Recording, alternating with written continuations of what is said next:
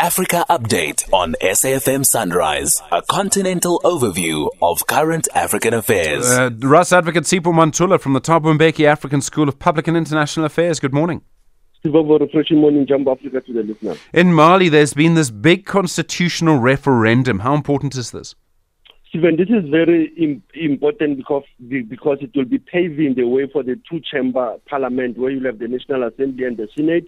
And also they are saying that it will also strengthen the powers of the president. So Colonel Assimi Goita yesterday, after the vote of this constitutional referendum, assured the Malians that they will have to be united post the results of this referendum, despite opposition lamenting that this process it is all about extending his time in power. So we are waiting for Bamako on this constitutional referendum that was held over the weekend. And then in in Sierra Leone, ECOWAS going to help Sierra Leone with their elections.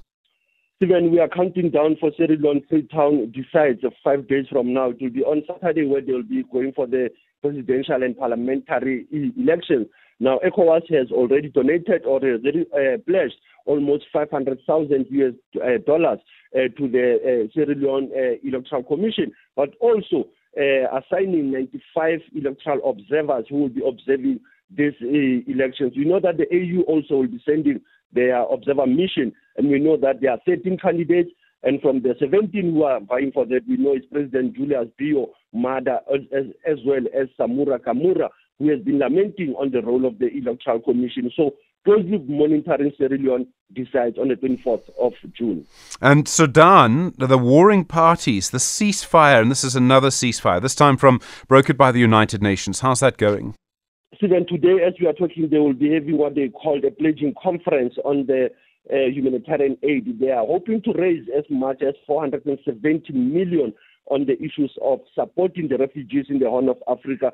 And as we have said, there's a ceasefire that has been signed from yesterday, and they are now pushing for this humanitarian conference that will be being pushed for pledges from different African countries, from international community, to assist those who are stranded, those who are in need of medical health, those who are in need also for their human settlement. So Sudan is still not out of the woods, as we are seeing that today it is that humanitarian conference that is taking place under the UN Health Agency and also other United Nations organizations. We were talking about the Land Act. It's an important anniversary today, Sipho.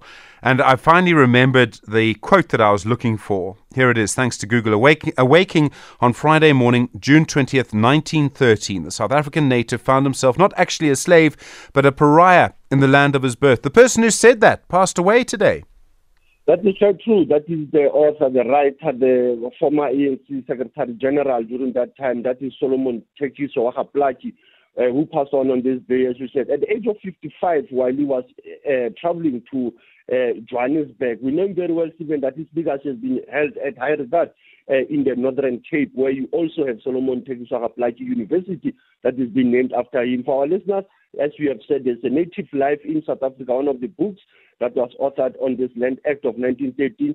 He had written a lot on English literature, but turning them into the Setswana literature, like the Comedy of Errors, Julius Caesar, and many more, coming from Tshekiso Plaatjie. As we've said, we are commemorating his passing on this day. Asante Sana SG, as was leading the conversation, SAFM. Station of the year. Russ Advocate Sipho Mantula. Sipho, of course, back tomorrow. More news from our continent through the day here on SAFM.